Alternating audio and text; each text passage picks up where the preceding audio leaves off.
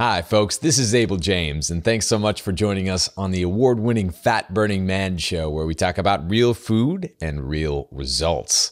Fun fact of the day from my in-progress book, The Wild Diet. Hunter-gatherers in the Australian outback today live on over 800 varieties of plant foods. Modern Americans live principally on 3: corn, soy, and wheat. So I actually am totally gassed right now, but I figured I'd check in with you guys. Since this show is coming out this week, I've got some kava here to calm me down a little bit. But I just finished up a photo shoot with Penguin, the folks from Avery who are doing my new book, The Wild Diet.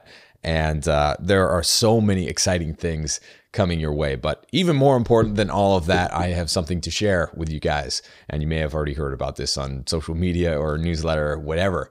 A few days ago, I picked a bouquet of wildflowers from the trails behind my house over there, walked Allison and the dog down to one of our favorite spots in the woods, got down on one knee, and proposed to the love of my life. And she said yes. So it's on. Totally stoked.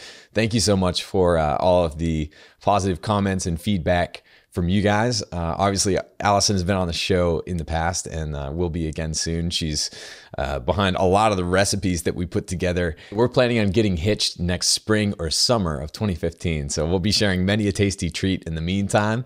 If you guys would like to join in the celebratory fun at home, we'll be sharing those with you guys. So if you'd like some of our family recipes, a free cooking class, and a lot more goodies that are coming up, go to fatburningman.com and enter your email address and we'll make sure to get them right over to you. So once again, that's at fatburningman.com, and make sure you're signed up for the newsletter so you don't miss out. By the way, a huge thank you to all of you guys who submitted a recipe for my upcoming book.